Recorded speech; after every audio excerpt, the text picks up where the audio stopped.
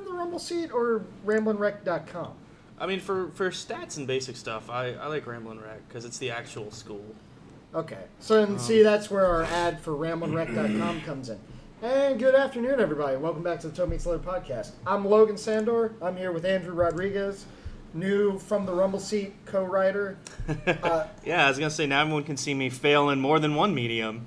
Well, some people, to be fair, can only succeed in failing in one field. So, I mean, you got to be doing pretty well for yourself.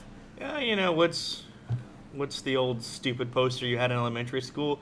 Aim for the moon, because even if you miss, you'll land amongst the stars. You miss 100% of the shots you don't take. Well, you know, some of us are just not destined to be good jump shooters. Look at Shaquille O'Neal in free throws.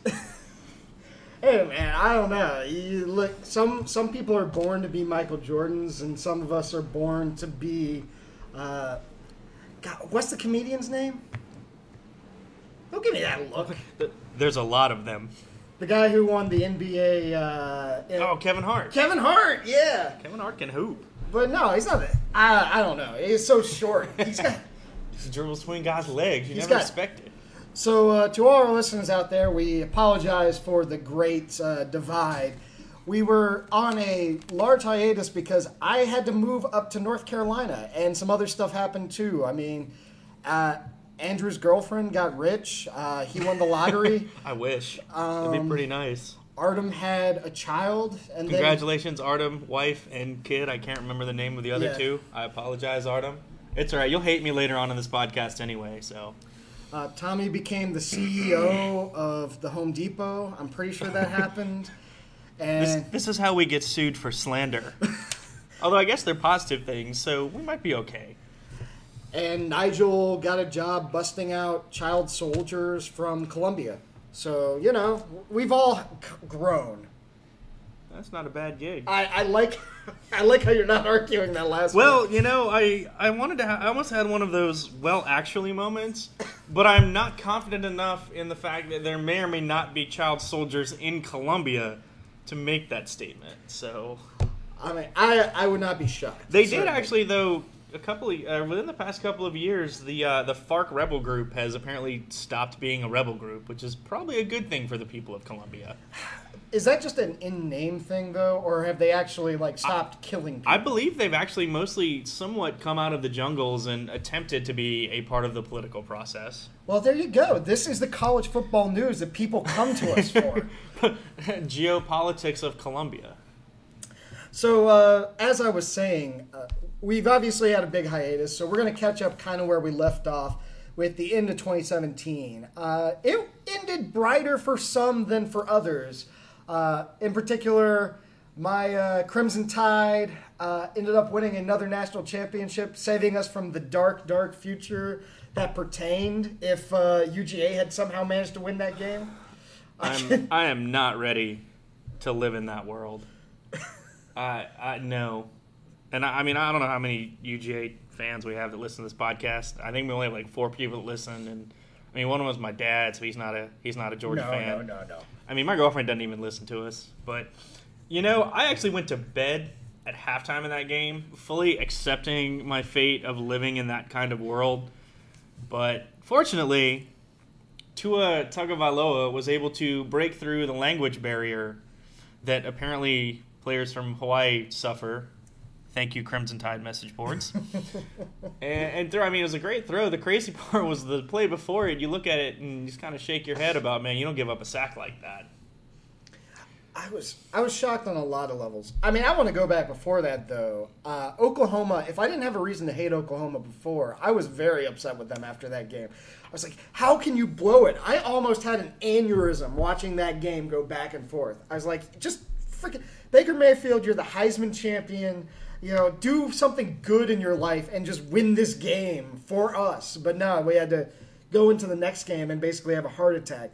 I felt the gambit of emotions watching Georgia go through the playoffs. And I'm sorry. I mean, some teams, they have their little trophy case where they go and they watch and they're like, you know, praying that their team fills up with another, like, banner year of winning something. We're Georgia Tech fans. All we have is a little corner of our room where we curl up into a little ball and cry ourselves to sleep every night. So I have to make do with what I got, okay? I was freaking out, though, man. That Oklahoma game drove me crazy. Praise the Lord. Not the Catholic Lord, because obviously he lost to Georgia earlier in the year. But maybe like the Mormon one, or I guess the Pan. I mean, I think the Mormon one might have taken a hiatus from football. Sikatani and BYU, they're in kind of rough. They had a bad year last year, and I'm not sure if things are really looking up for them this year. The Oklahoma-Georgia game, yeah, it didn't end the way that I really wanted it to. But I have to admit, it was a really fun game to watch, and it was really exciting. I think the scariest thing is a ton of the really talented players for Georgia were underclassmen. Oh, yeah. DeAndre Swift, the running back, I think, bold predictions, hot takes, maybe a better player than Nick Chubb and Sony Michel. It's going to be interesting to see what they can do. The question is anyone going to find a way to have to put more on Fromm's shoulders, as well as is he going to be looking over his shoulder at Justin Fields? Well, and I think the other factor that you got to take into account is right now in the East, no one has a chance of challenging them. I mean, their biggest challenge would be South Carolina might be their second best team in the East. I would say Kentucky actually, but yeah, one of those two. I think Mullen will do a good job at Florida. I think they'll be good defensively this year. He's got some rebuilding to do.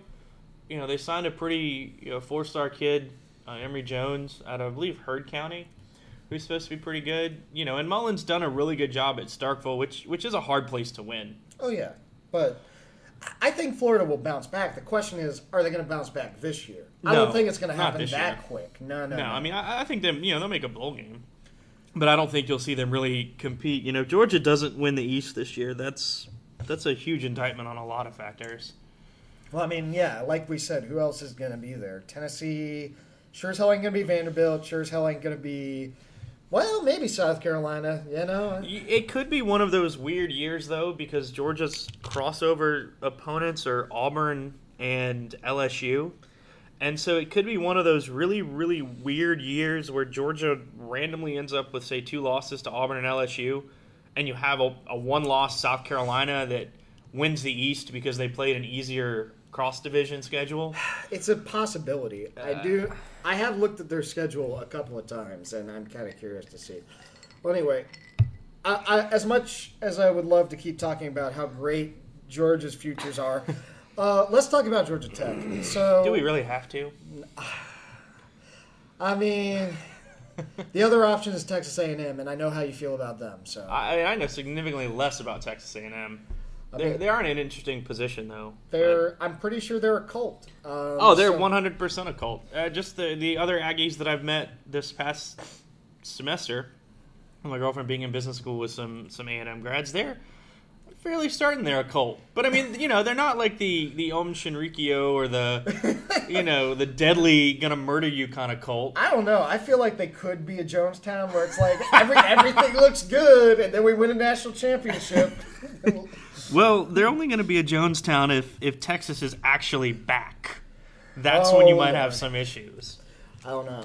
I was actually kind of curious to ask Artem. I was like, do y'all do anything crazy? Like, do y'all sacrifice a longhorn every year to make sure that Texas doesn't rise up? But, so no, Andrew, I'm going to force you. We do have to talk about Georgia Tech. So let's go back look on the year. I mean, you've already read over my notes, so you've kind of got my opinion on it. There was a lot of freaky stuff that happened. It was the season of you talk about football as a game of inches. It was a season of missed chances. You have 2 fumbles against Tennessee, which, not to take anything away, it was great plays by the Tennessee defense. You have 2 fumbles against Tennessee who are going in to score, which puts the game out of reach. You have a 4th and long throw into double coverage against Miami with a lead that just bounces around into the right place. You go up 2 scores against Virginia, only on the ensuing kickoff to give up a kick return touchdown to really not be able to blow the gates open there. Yeah, it was fun.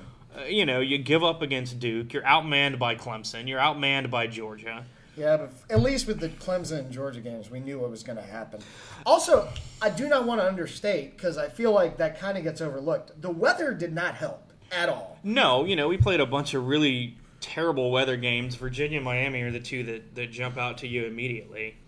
The Miami one especially because it happened in the middle of the game, and that really does impact a lot of your play calling. Not it impacts our play calling more because of what we do, but it kind of takes a lot out of your playbook, especially in the Miami game where, it was a driving hurricane. I'm going to have to edit in a drum roll. Yeah, we got to get something there. No. Sorry about that, guys. And it's one of those crazy ones where you look at those any of those plays goes a different direction. You're in a bowl game at least. You're still talking about missed chances in the other places, but a bowl game at least takes the sting out of things. You have the canceled game against UCF, which I don't think we would have beat them. Considering that UCF is, our defending national champions this year, I'm not sure. We've got to wait on the LeBron results. Did you see that stat on Reddit? Every time that LeBron wins a title, Alabama also wins a title. So if LeBron loses, it is official. But is it one of those where like Alabama wins and then LeBron wins the next title, or is it the other way around? Like LeBron wins a title and Alabama wins the one? No, because Alabama automatically wins the one on the year. Okay, so like the January one. Okay. Yeah. Okay. Well, to be fair, I think it's Warriors in 5. Okay, so you definitely got UCF as the champion. Fair enough. That game was early in the year against UCF. They hadn't really hit their mojo. They were a really good team. Mackenzie Milton is a fantastic player. We will definitely talk about him in our AAC preview later on in the year. Well, and I will say that I don't think they would have faced any team that's quite like us. They were not ready for that. But that still doesn't mean I think we win that game. No, they didn't play Navy as an AAC team. They weren't a crossover with them. At least I don't think they did. Did they? They played them later in the year, I believe. Oh. I would have to look it up, but I believe they did play him. Stat boy, check that for us. We should hire a stat guy. I don't know. Talk to your fucking From the Rumble Seed connections. I don't know if you call them connections. I haven't actually written anything yet. They're probably going to fire me after they realize that I write at like a 3rd grade level. That's why it's all about the editor, man. I got to find like 7 of them. The problem is I can't afford enough of them. Oh my god, this is so complicated. I just want to see the schedule. So it was a 10-point game against Navy. So honestly, we might could have beaten them, to be 100% fair. Well, and they played Navy well in the year after that, so we could so they had gotten a little rolling. I think like I said, I don't think that we would have won that game, but it would have been an interesting question to see, especially since it was at home. That would have been good to see. But it was at UCF. Yeah, I was gonna say, does anyone really want to go to Orlando outside of maybe Disney World? I don't know. It's the cocaine capital of the world. Also, I hear there's I thought that was Miami. Pretty sure it's Orlando. That doesn't even make any sense. They played down. They're landlocked. Orlando is landlocked. Look, you're going way too much off Scarface, okay? All right, anyway. Back to Georgia Tech. It was a season of the biggest thing for me offensively, having actually gone back and watched a couple of games, because I'm a glutton for punishment and I hate myself. Which we all know is true. Oh, 100%. It's why I signed on to write for From the Rumble Seat. All that time I waste watching film, I can actually turn into a 3rd grade level 5-paragraph essay. Introduction, 3 body paragraphs, conclusion. We is good at footballs. Yeah. The biggest thing offensively, really, really poor play at the offensive tackle. A lot of trouble with guys slipping off of squeezes or rides and getting to the second level, which really can impact a lot of your play calling. And you kind of saw it later in the year. You saw us get away from some of our basic stuff, our triple, some of our counter option, a lot of things that allowed that, because you can't trust them to get to the second level. So you've got multiple players running the alley to play the pitch, and you get swallowed up. Well, there's 2 things I would bounce back and forth on throughout the year. So one, and this is something we talked about before the game, Brandon Marshall seemed really hesitant to pitch a lot of the time. Taquan Marshall. Shut up. Brandon Marshall, I believe, just signed for the Giants? Stop making me feel stupid.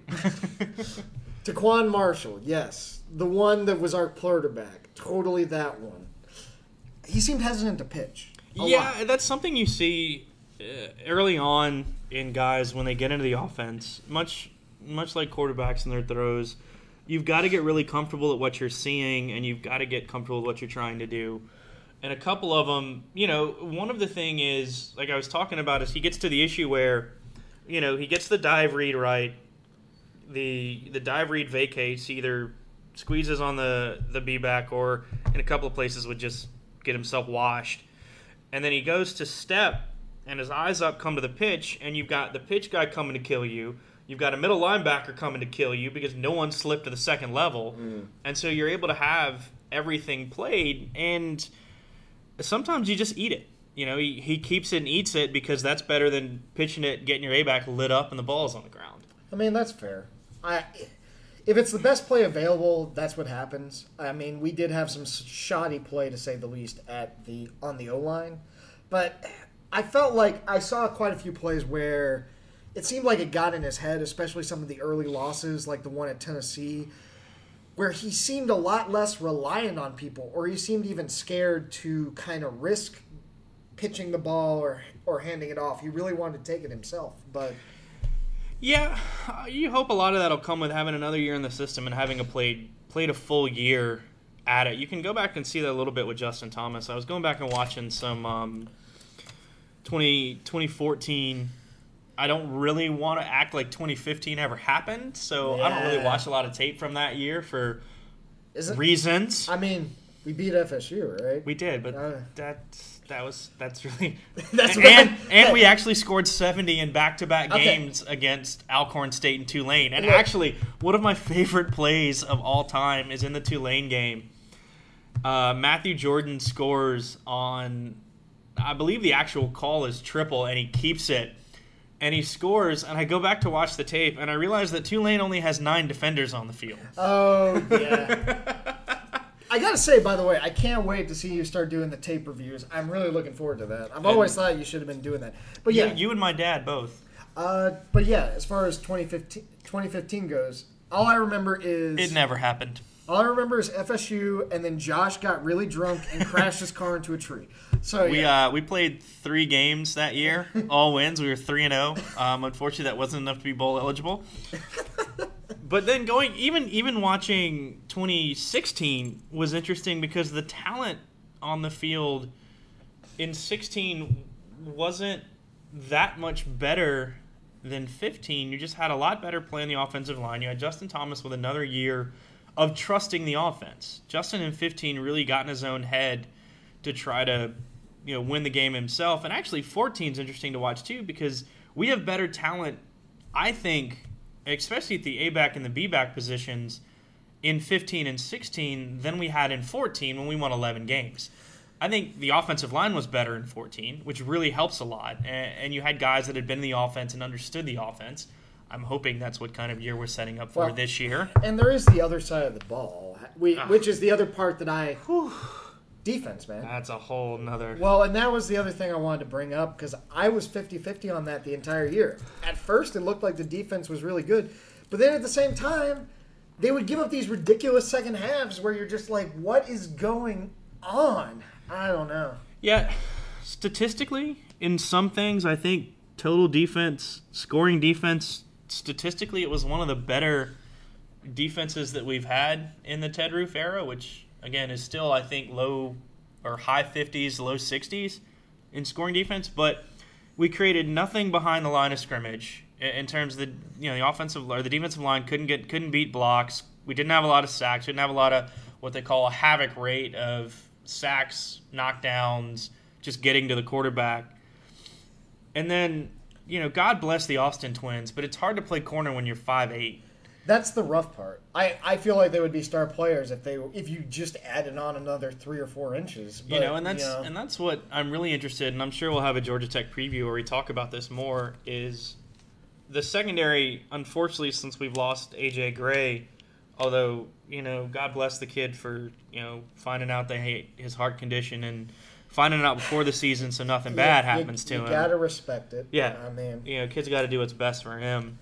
That's a big loss because he was our only secondary player coming back, and really in my mind he was the only one that you were going to miss. I think it's almost an addition by subtraction because I think we're going to be more talented in the secondary.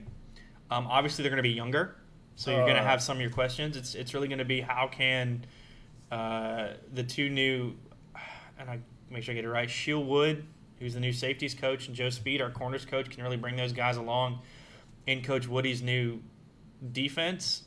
For those of you that are afraid because you hear 3-4 odd man front and you have visions of the outgrow years, it's a lot different.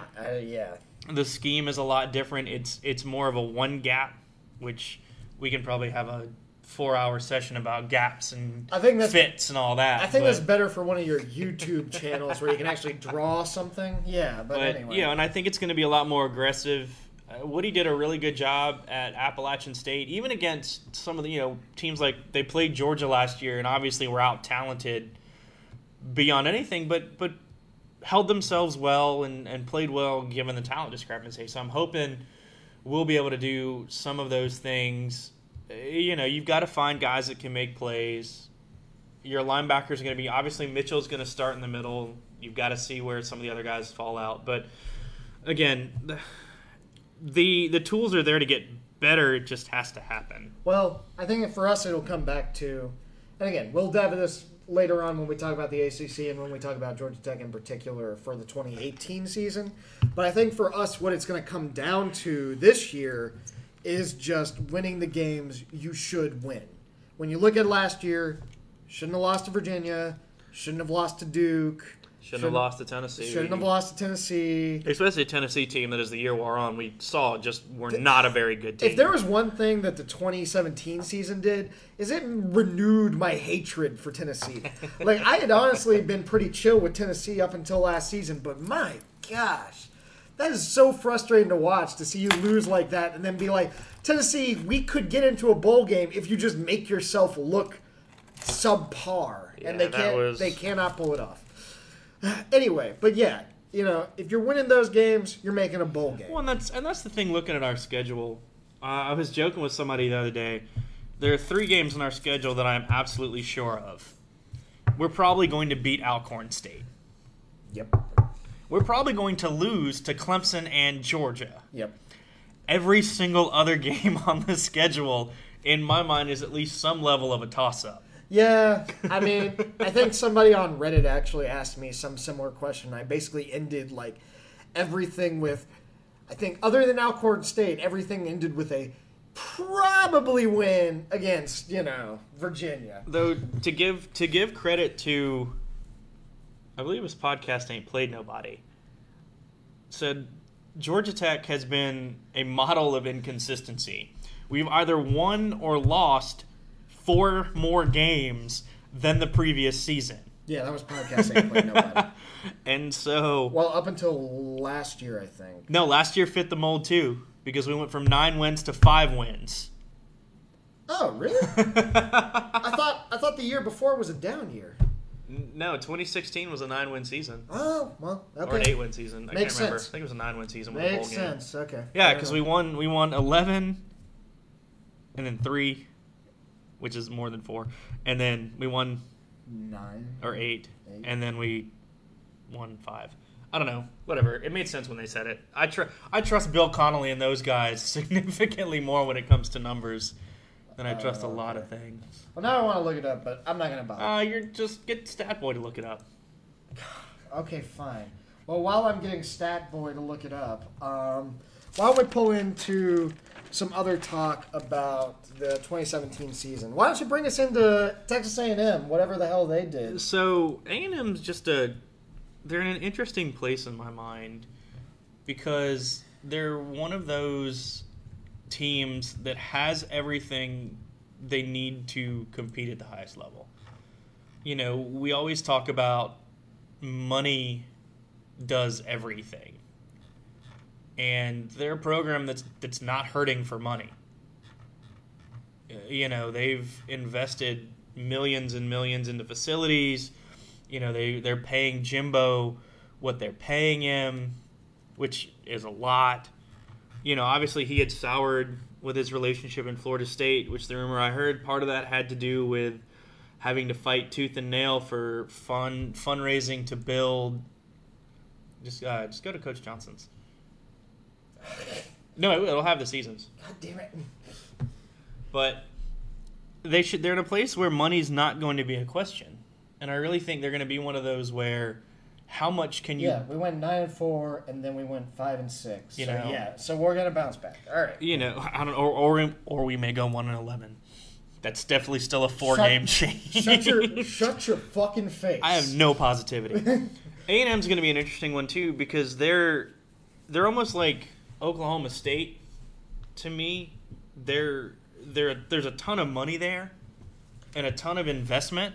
Now they're in a better just location because being in Texas is going to help you. Well, I just like thinking of last year as like probably I'm used to Georgia Tech being the roller coaster.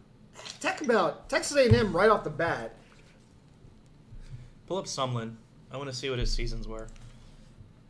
Right off the bat, Texas A&M got that game against UCLA where... Chosen Rosen. I have to like him now since he's a Cardinal. Let's see. Yes, it's 11-2, 9-4, 8-5, 8-5, 8-5, 7-5. Yeah. And then immediately following all that stuff they had go down, they won 4 in a row, granted against not great teams. They beat a pretty good South Carolina team. They did an impressive run against Alabama. I think a lot of people were worried they were actually going to win that game. I know my dad was terrified they were going to win that game most of the way. They beat Florida on the road, which looking back is probably not that surprising. Lost to Mississippi State, lost to Auburn. And then kind of everything else fell the way you expected to. Lost in a shootout to the Fighting John Walfords at Wake Forest. Yeah. That was actually probably one of the more entertaining bowl games. It really was, actually. As long as you're not a Texas A&M fan. I mean, Wake is great, baby. Wake is great. But yeah, I mean... Shout out to my buddy who went to Wake. And that was just an up and down season that ended with them getting a... And I know somehow Artem saw this coming, but the rest of us... Artem's apparently tied in to way more gossip than a lot of people because he's broken some stuff that I've read that he ended up being right that really surprised me. Yeah, well, I mean, like I said about the cult, it's it's shocking when you look back. They just know things. I think the thing about Sumlin is he plateaued at 8-5 with 4-4 seasons in the SEC. He kind of got into that area of beat who you're supposed, talking about beat who you're supposed to, but then, competed with but hadn't beaten Alabama without Manziel. Uh-huh. And that's the death knell of everybody, though. That's my question for Jimbo. Well, that's the problem in the SEC, especially in the West, is everyone wants to be Alabama, and not everyone. I mean, some programs can get close. I think Georgia, unfortunately, is a program that's going to be close to that. But we're in an era where Alabama's probably the best they've ever been. To be fair to Bear Bryant, they're probably. I like how Saban has become like this Genghis Khan of coaching, where it's like he's just seeding the coaching field with all his little underlings that are somehow less than he is. It's kind of terrifying in a lot of ways. Well, yeah, I mean, if you look at it, Smart's already been probably the most successful one. Can I take this? Yeah. But, I think Sumlin plateaued at 4-4 in the SEC, and I think Artem kind of talked about it, is he never got better. And A&M, with the amount of money they've got, with the amount of funds they're pouring into that program, you can't stagnate like that. You have to show improvement. You can't go Unfortunately, you can't go 8-5, 8-4 every year. Well, and without a big win. Now, I think if he goes 8-4 and goes 500 against Alabama in those 5 years, maybe it's a little different. I mean, he probably still loses his job, but I think it also ties in with just how rabid that fan base is. Like, they think they should be on top of that conference. Which is crazy given that A&M's most recent national title was the 1930s. Yeah, I mean... I get it. I understand where you are in the recruiting world. I hate to keep harping on the investment and the money, but that's what runs a lot of college football. You look at the really, really good programs, Alabama, Clemson, Georgia. You can toss Oregon with that Phil Knight money in there. We'll see how but Oregon's not to that level. Oklahoma, although football, I had this conversation years ago. Ohio State. Yeah. I had this conversation years ago on a flight to coaches convention, actually. And I was talking with a guy, and the biggest thing he talked about was it's really, really hard to break into that traditional, historically elite realm. Yeah. You look at your teams, your Alabamas, your Oklahomas, your Texases, even your Nebraskas up until recently were good different decades, have always been on some level that good. Well, and I mean, you can trace back. I mean, like, look at teams that we don't even think of now. Like Nebraska. Oh, sure, they were good in, like, the 90s. Look at Miami. Oh, they were good for a period. There's so rarely Although, to be fair, Nebraska was good in, like, the 40s, 50s, 60s, and all of that time, too. I mean, Tom Osborne's a great coach. I didn't live in the 40s, 50s, and 60s, okay? True. And Nebraska's probably one of the ones that... Nebraska and Notre Dame, to be fair, probably the two that are going to have the biggest trouble getting back to that level for a lot of my own thought process reasons. I genuinely don't. We'll talk about it later, but I genuinely don't see Notre Dame ever getting back to greatness. That's like... I think it's all about investments. I think it's possible, probable, probably not. Your biggest Johnny-come-latelys to that realm are the three Florida schools. Florida State, and Miami. And that's because of recruiting. Well, yeah, because they decide... I think it was Bobby Dodd one time back in like the 50s one time said, if those folks in Florida ever decide to play football, we're all in trouble. Yeah, and lo and behold. Yeah, now I honestly don't know if Miami will ever be as dominant as they were. Now, is it possible for them to win, 11 and 12 games, a national title? Of course it is. Will they ever be the Miami of the mid-'80s, late '80s, early '90s? I don't think so. They just don't have the lockdown on recruiting. They don't. Everyone in the world recruits that part of the country now. Well, and the other part is I hate saying this because I still have to play him every year. I really like Mark Richt as a person. Too. I think he's a great coach too. I hate playing him because he has our number. He's like 13-2 against us. But he runs every program he's at like a fucking yacht club, and as cool as that is to be like, oh, Miami's the party school, like I don't think you're gonna win consistently acting like that.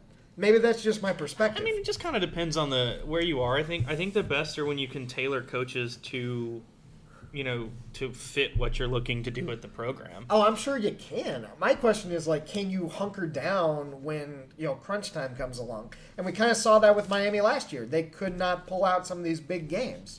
Talking about the mayhem on the Monongahela. Shout out Solid Verbal, I believe. No, that was Adam and Joe, the local sports guys in Raleigh, that talked about that before the Pitt Miami game. Careful when you're leaning. But yeah, no, it's like that's what you kind of. I'm kind of curious to see how they develop. I do think Miami's. It pains me to say this. Miami is back for sure. But I don't know what's going to come of that. So though. Miami is back, but Miami is not back to Butch Davis Miami. You got a mouse. Oh. They are not on the level of what they were. And again, I think that is 100% about recruiting. They no longer have the dominant control of that Miami area anymore. You've got everyone's going down in there and poaching a lot of, now they signed the number 8 class last year, which is the second best class in the conference behind Clemson. Obviously the SEC dominates the recruiting rankings. The more I look at this, the more I'm surprised there aren't more California schools in the top. Like, I only ever Stanford's not probably going to recruit at a top 10 level just because of who they are. And to an extent, UCal, Berkeley is going to kind of be the same thing. They're not as academically restricted as Stanford, but they're still a really. I mean, it's like them and Virginia are back and forth as like the top public school in the country. Right. And so they're going to deal with that. USC obviously has always recruited really well. UCLA is the one that's always kind of interesting to me. I mean, we sit here and we say, oh, they're not recruiting well. They were 18th in the country last year with 10 4-stars. I'd go punch a homeless person for us to sign a class that highly rated. I mean, we were like... Not that I condone homeless punching. Don't lie. Look, okay. We're getting a little off topic, but yeah, I do think it's kind of an interesting thing to look at when you're seeing, back to Texas A&M. When you see that they're so desperate to sign a big-time coach because they think it's somehow going to get them over Alabama, the question becomes, like, what exactly is going to change from Kevin Sumlin to Jimbo Fisher? And I do think they're willing to give a lot more to him. They're willing to build up their program. They're willing to develop things. But is that actually going to put Jimbo Fisher over the hump? And at the end of the day, we're just going to have to find out. I haven't seen anything out of him that makes me feel like he's significantly better than what Kevin Sumlin brought to the program. But he's probably going to need a few years to develop anyway, so time will tell, I guess. Also remember that Jimbo Fisher is a Saban disciple. He was well, on Saban's staff at LSU, I believe. So we're back to the Genghis Khan process. Basically, yeah. Okay. Yeah. I mean, it's funny, you look at it, Jeremy Pruitt's a Saban guy. Kirby Smart's a Saban guy. Jimbo Fisher's a Saban guy. God damn it. So many Saban guys. I think that's it right now. I'm trying to think if there's some. I know. McElwain is back. McElwain's at Michigan now, isn't he? He's the OC at Michigan. Yeah, he's an OC. Yeah. I'm trying to think of other big time Saban guys. I know there's more out there. I mean there's a lot more out there, but in terms of looking at the because I don't think Stoops at Kentucky is a Saban guy. Side question, because I heard about this on the EDSBS podcast. Shutdown Fullcast. Shout out to those guys. Shout out to those guys.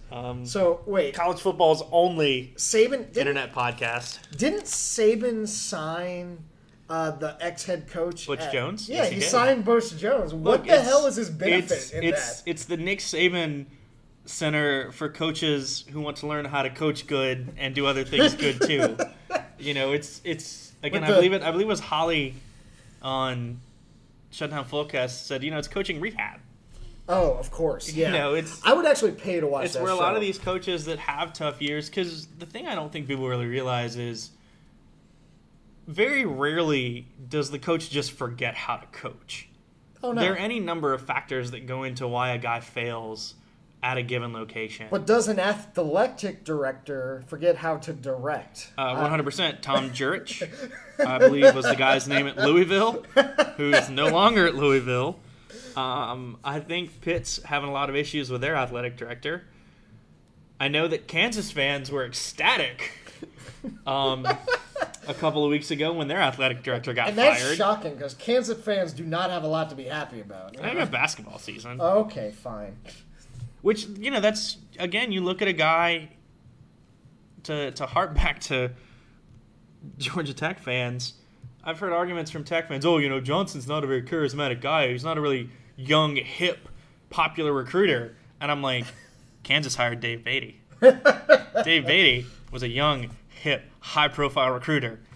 Has it helped Kansas? Nah, not in the Has least. it helped Kansas? I don't know. I also like our perspective of PJ, where he's just carrying like a bag of doorknobs over his shoulder to just smack somebody with. He popped out of his mother's womb with a bag full of doorknobs. Okay, that entire article is the best, because it's like, does anyone know about NC State? No, but next thing you know, they're eating the beams out from under your house, and they've sold your Social Security number to the Russians. No one knows if North Carolina is any good, because to figure that out is to truly stare into the abyss of time itself. And when you stare into the abyss stares back. Stares also back into you. Okay. But back to A&M. A&M, again, I think is in a position and is set up to be very successful. Again, from a location standpoint, from an investment standpoint, I think, hot take number 2, one of the biggest things that has somewhat helped them, and they might need to be afraid of, is if Tom Herman turns Texas around and gets Texas back to 10-11 win Texas. I really think that's going to hurt them, because in our 3 A&M fans that listen to this podcast, Artem, his wife, and his daughter, Texas is the big team in that state. Yeah, They're going to recruit well when they're winning. and we apologize to Artem's daughter because I'm sure she's not used to this level of cursing just yet. I don't know. And so it's going to be interesting because you thought about A&M was supposed to open the recruiting riches in Texas to the SEC. That wasn't LSU, who already recruited Texas heavily. But it really hasn't. Alabama will step in and sign who they want. But it really hasn't created this floodgate of Texas recruits. They're still going to the Big 12. They're still going to Arkansas to an extent. I think TCU and, Baylor's a whole another. But, TCU being good has helped. Houston being good, I think, has helped. Well, I think and it's hard to realize when you're not there. West of the Mississippi, whole different animal. And you don't realize it until you kind of go over that. I don't know. In terms of recruiting, I would throw Texas in the Deep South recruiting where everyone's cheating and you have to cheat better than the other team. Yeah, there's a lot of that, too. The guy that the Every Day Should Be Saturday. No, not Every Day Should Be Saturday. Podcast named Played Nobody. Stephen Godfrey actually just put out a really neat article about the whole shenanigans at Ole Miss. It's a little preachy. There's a whole lot of stuff going on about Ole Miss. It's really... I feel like this is another situation like SMU in the Southwest Conference where everyone is cheating. They were just dumb enough to get caught. Okay. So, I feel bad for bringing up A&M because as much as I love Artem, we've been on this conversation for 15 minutes. I am a little upset thinking about LSU. I'm like, how come LSU just doesn't hire a witch doctor? They are in... Excuse me. How dare you underestimate the Coach O? The Coach O. How dare you underestimate that man? I'm just waiting for the after game speech where it's just like, look, sometimes when you win, the ball is like physically bigger. And we and my buddies, we got together with a witch before the game and we put a curse on the other team. Look, you cannot prove that this man does not have chicken bones and other ritual supplies in his desk. I read a story somewhere about him being Did it help him against Troy? No, because Neil Brown's a fantastic coach, and how no one has hired him, I still don't understand. But he went and recruited a kid in Louisiana, and apparently, asked mom if there was something to eat, and then just straight up, walked into the kitchen and got some red beans and rice out of the fridge. That's awesome. But, no, it did not help them against Troy. Troy's a very, very good program. Again, Neil Brown, how no one has looked to hire him, how he didn't get an interview for the Ole Miss job. So I guess that brings us back to the 2017 season. I feel bad for him. I guess I don't feel that bad. He's staying where he's good at. But that was one of the games that stood out to me this year. Partially, I hate to rag on LSU fans, but it was partially because I was coming back from my grandfather's funeral that week. And college football was one of my highlights. I definitely remember Alabama winning that week, but what stood out to me more and what got me excited more was the fact that Troy kicked LSU to the curb in that matchup. But yeah, there were a lot of weird upsets in 2017. Andrew, did any games in particular that stood out to you? Howard beating UNLV was kind of funny. With Cam Newton's cousin? Younger brother? I can't remember. But yeah, the Troy game was interesting. Unfortunately, it's been so long. I'm trying to. I think I'm trying to remember a bunch of them. How about Iowa State? Because Iowa State had a lot of really good ones. They beat Oklahoma. They had a really close one with Iowa, which was shocking to me because usually that's like the terrible game of the year. But then they also beat TCU. Iowa State is actually a team I'm looking forward to in this upcoming year. I'm not sure where they stand talent-wise, though. But they had a lot of, crazy, just ridiculous games. Yeah, they went 8-5 last year. That's another guy who I'm really, really surprised, especially if he puts together another 7-8 win season. Matt Campbell at Iowa State, who's really helped build that program, is a guy that I'm surprised people haven't really started to take a look at. Also, there was, of course, I think... 4 turnovers. That's why LSU lost. Yeah, that plays a factor. Yeah, turnovers usually hurt you. Sit down in the corner. But yeah, one of the things, I guess the other thing that I think about when I think about 2017, and Podcast Ain't Played Nobody had a lot to say on this issue, was the whole Pac-12 situation. A lot of people feel like coming off of that year, Pac-12 kind of shat the bed. I'm not sure that I feel the same way. I feel like it was a good conference with a lot of changeover this year, especially at coaching and in talent levels at certain positions. So I'm not sure how I felt about their performance in the bowl seasons and the fact that they kind of devoured each other, throughout as the season went on. That's the thing to me is people talk about, they had 2 double-digit win teams in Washington and USC. It's crazy because unless you have a dominant program in a conference, Alabama, Clemson, Ohio State. Yeah.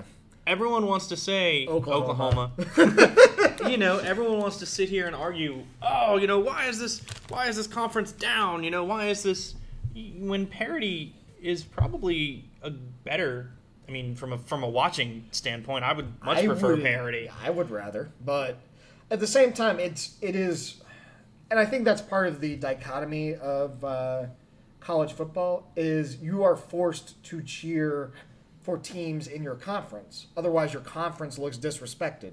Whereas, if you're in the NFL and the Eagles are in the Super Bowl, I don't think the Giants are going to be cheering for the Eagles to win the Super Bowl. They were playing the Patriots, to be fair. Well, yeah, but everybody hates... Okay, if they weren't playing the Patriots, if they were playing the Jacksonville Jaguars, no one would have given a shit. Yeah, but I would have cheered for the Jaguars because who doesn't love Sher Khan? Who, congratulations to him and Fulham Football Club for winning promotion back to the Premier League. I found out for all of our 3 soccer-watching fans out there. I also found out that Sher Khan actually owns 3 of the ear sports teams I cheer for. Does he? It's really weird. He's apparently trying to buy Wembley Stadium from the English Football Association. There's a whole lot of weird... He owns so much. It's ridiculous. Look at that mustache. How can you not love and respect a man with that kind of mustache? Okay. Back to the Pac-12. We're off topic. So the Pac-12... They're in a little bit of trouble because of their Pac-12 network and some of their distribution deals. I think you had good teams. Obviously, you had Washington and USC. But it's tough to look at these guys. Both were 3-loss teams. Their best teams were 3-loss teams. When your best, Alabama was a 1-loss team. Georgia was a 1-loss team. Oklahoma was a 1-loss team. Clemson was a 1-loss team. Yeah. So, you've got 4 1-loss teams. 3 of which are conference champions. Mm-hmm. It's tough to argue. Outside of UCF, and one of which was team. I was about to say. I was going to say something about Alabama, but I was like, no, they didn't win the national championship the year before. No, people just think they did. And that's the thing is a lot of it's kind of what happens around you and perception, whether that perception is true or not. I think USC is in a position to be really good. I think Clay Helton's. I applauded that hire when they made it. I thought he was a really good hire. I think Stanford will rebound this year. I think Oregon's in a position for a huge rebound year. Do you think people are going to turn against Leach after what happened with the Tennessee job? Maybe. Although I would have absolutely loved Mike Leach in the SEC. Well, okay. To clarify, for those who don't know what's going on, a lot of crazy bullshit happened at Tennessee. The AD offered Leach the job. Leach was going to take it, and then the head of... the Tennessee chairperson was I thought it was the chancellor. Yeah, the chancellor. Sorry, I'm trying to think of I don't know how that... So, if I remember correctly, the AD had flown out to California to finalize an interview and an offer with Mike Leach.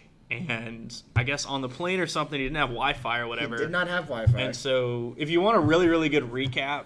Shutdown Fullcast That's such a good part. did a fantastic recap of the whole situation because everything became public record. Yeah, which also includes Ryan Nanny screaming as Brady Hoke in Italian, which is glorious and is really the only thing I can remember from that. But long story short, as soon as he landed, he got a very... Don't hire Mike Leach type email. Yeah.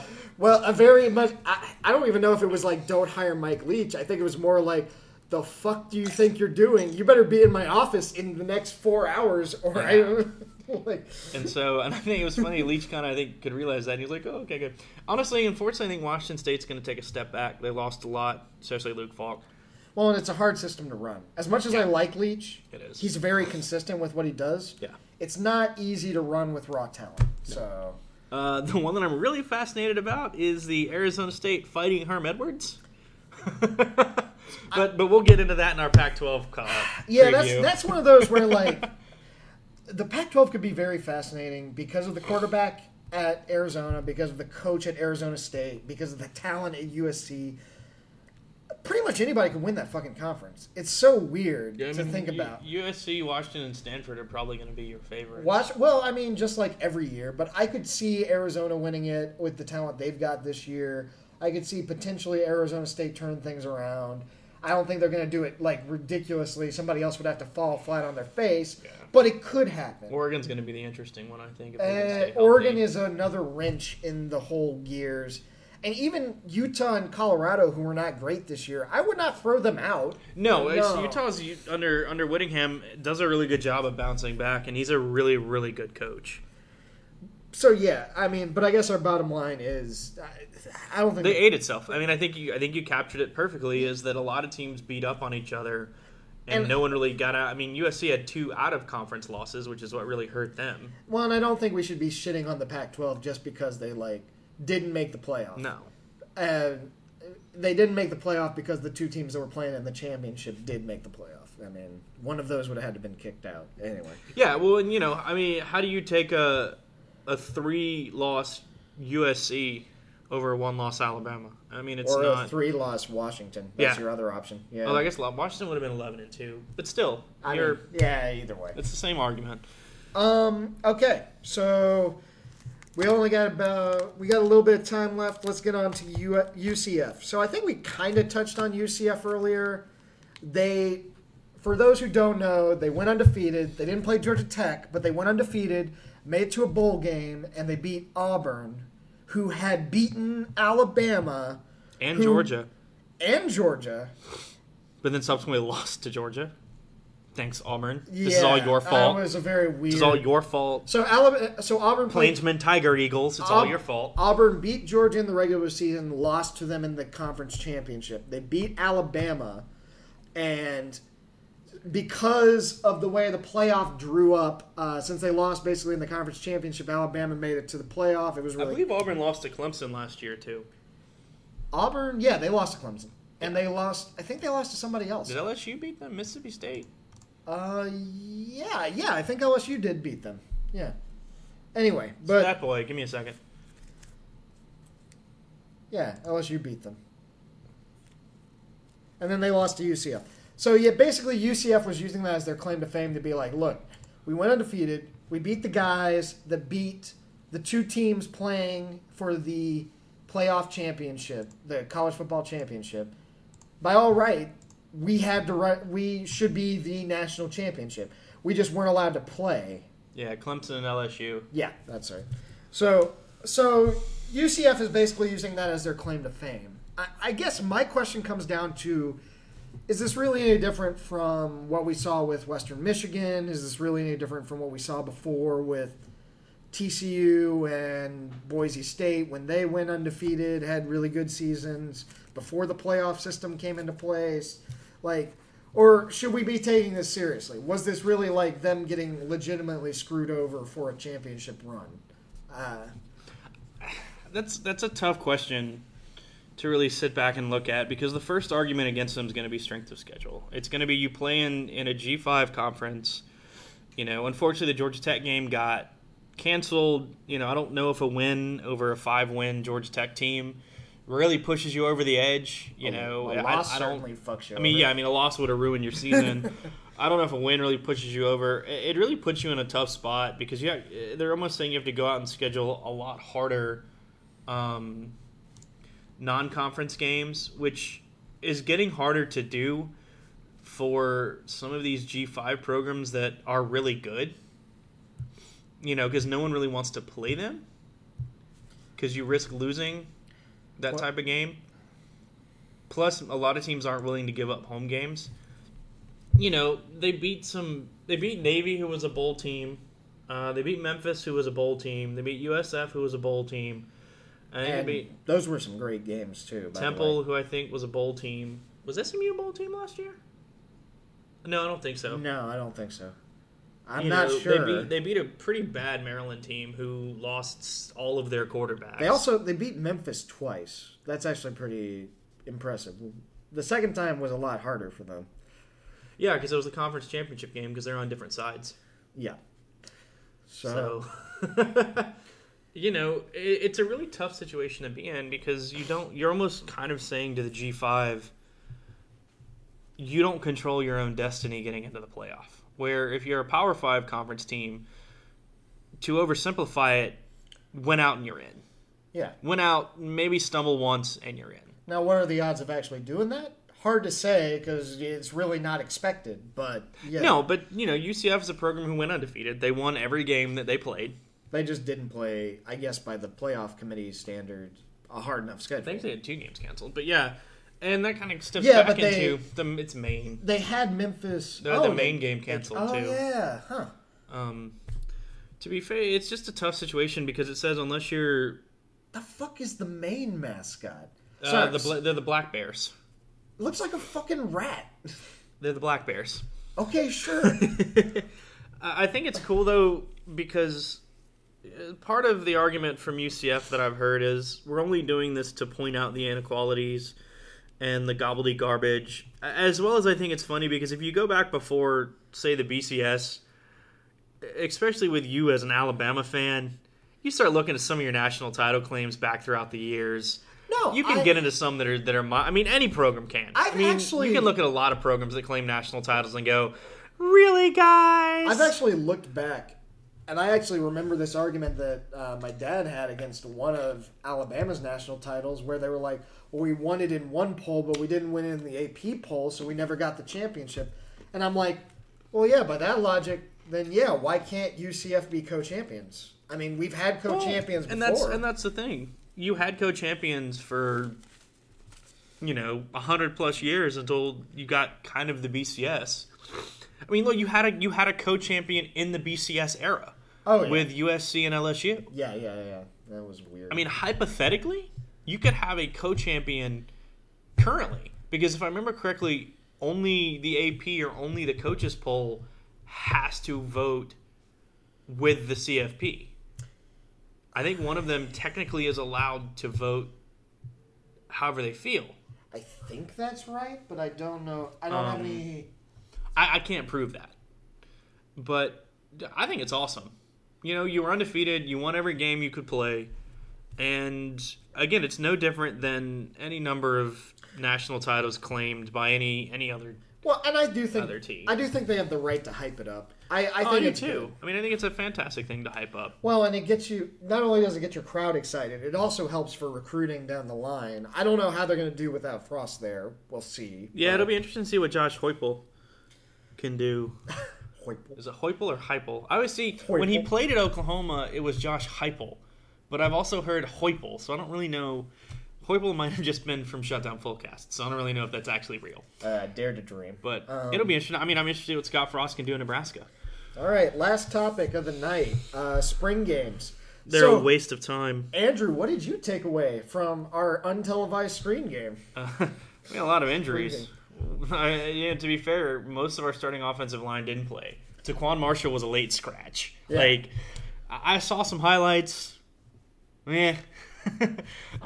Spring games are such an exercise in just let's do this for the hell of it. It's still just a thing that people want to watch, though. I was so upset that I wanted to watch it because I wanted to see what Nate Woody showed. But again, you're not going to show anything super out of the ordinary. Oh no, in a spring game. Sure. I mean, you're going to run basic stuff because you're not going to put anything on tape. It was still upsetting. I was like, Fox Sports, you just can't bother to put something on the local sports network. ESPN, you're too busy suckling on the teat that is LeBron James. I mean, he has been to 8 straight finals, and he is 100% carrying that team on his back. So whenever I see Stephen A. Smith, I just imagine him as a little baby. He's like, Good old LeBron James is a really good player. We can talk all we want, but I mean, the man produces results. Now, again, Stephen A. Smith or LeBron? Both. Okay. LeBron, in the different ways, obviously. Again, Warriors in 5. Dare to dream, man. Well, I mean, think about it. I was listening to the radio on the way over here, and Spain and Fitz, ESPN afternoon show. Yeah. We're talking about, obviously, the Cavaliers have the best player in the series. Yeah. It's LeBron James. Right. Who's the best player on the Warriors? Kevin Durant. Arguably, Kevin Durant. Right. But then who's all the way down the line. Who's your number 2? Curry. Steph Curry. Kevin Love. Who may play. Yeah, you know, Tristan Thompson, Larry Nance and Jr. then you get, somewhere in there's Kyle Korver, and you're like, wait, Kyle Korver? But then number 3, you get to Draymond Green and J.R. Smith. Yeah, J.R. Smith. I don't know. Klay Thompson. I think J.R. Smith would fight a dude. First of all, so I don't really care too much about the NBA. I'm not a big NBA fan. But if a Cavaliers win gets us another example of J.R. Smith refusing to put a shirt on, I am 100% down for that. I'm probably just going to cut the podcast there. I want to see J.R. Smith without a shirt on. I mean, I'm sorry. I loved that it got to the point where the President of the United States, in his congratulatory phone call to the Cavaliers, implored them get that man to get J.R. Smith to put a shirt on. I don't. I feel like if Let's it comes, not get there. Yeah. Okay. Fine. All right. Well, thank you as always. We have podcast listeners of all political stripes, and that's really not what this podcast is about. Notice that I've continued to increase the number of listeners every time I've made that statement, none of which is true. Yeah, you're just like, there's one guy in his basement. I'm pretty sure when you look at the count of how many times this gets listened to, at least 4 of them are me listening and critiquing myself. I don't know. I'm pretty sure there's at least 12 of them that are my mom because she screwed up the subscription. So she accidentally subscribed 12 times. So where can we listen to this podcast? iTunes? Are we on Stitcher? We're on iTunes. Working on Stitcher. Does Stitcher cost money? Gonna figure that one out. I hope not, because we probably need to sell some ads, from the Rumble Seat, or RamlinRec.com, or get yourself a Casper mattress. Yeah, that's something that people sell. Yeah. Join that hunter killer box thing. Yeah, right. That they talk about on other podcasts. On that other podcast, it's go see Mother. Oh, that's what we should do. We should just sit here and sell ads for other podcasts. Be like, if you don't think this is really your cup of tea, which for all of our 6 listeners, it's probably not. There are I don't know if they made it this far. They either enjoy it or they are on the floor of dying of a heart attack. Or here's my next thought: it's a journalism professor somewhere using us as an example of what not to do on the air. I think that's probably a bigger part. That's probably of this. The more likely scenario. All right, thanks for that one. But yeah, you can listen. You're looking for Andrew's articles. He's going to be doing some tape reviews and some setups on... I think my first article publishes the 13th of June. On FromTheRumbleSeat.com. You can see us on Podbean and on iTunes. Check out our other podcast, Drunken Mustache Podcast Music Review. And if you feel like you have any questions or comments...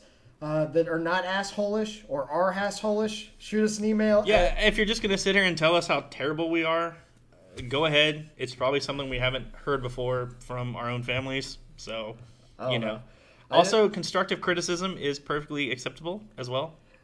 There was one guy who asked me if the taste of my own ball sack was sweet or sour, and I didn't know how to respond because I could never reach it. I was about to say that man is assuming, or woman, we accept all genders here, and I'm sure we have listeners of all of the genders amongst the 4 listeners we have. I think we just lost 2 of them. We went from 6 to 4.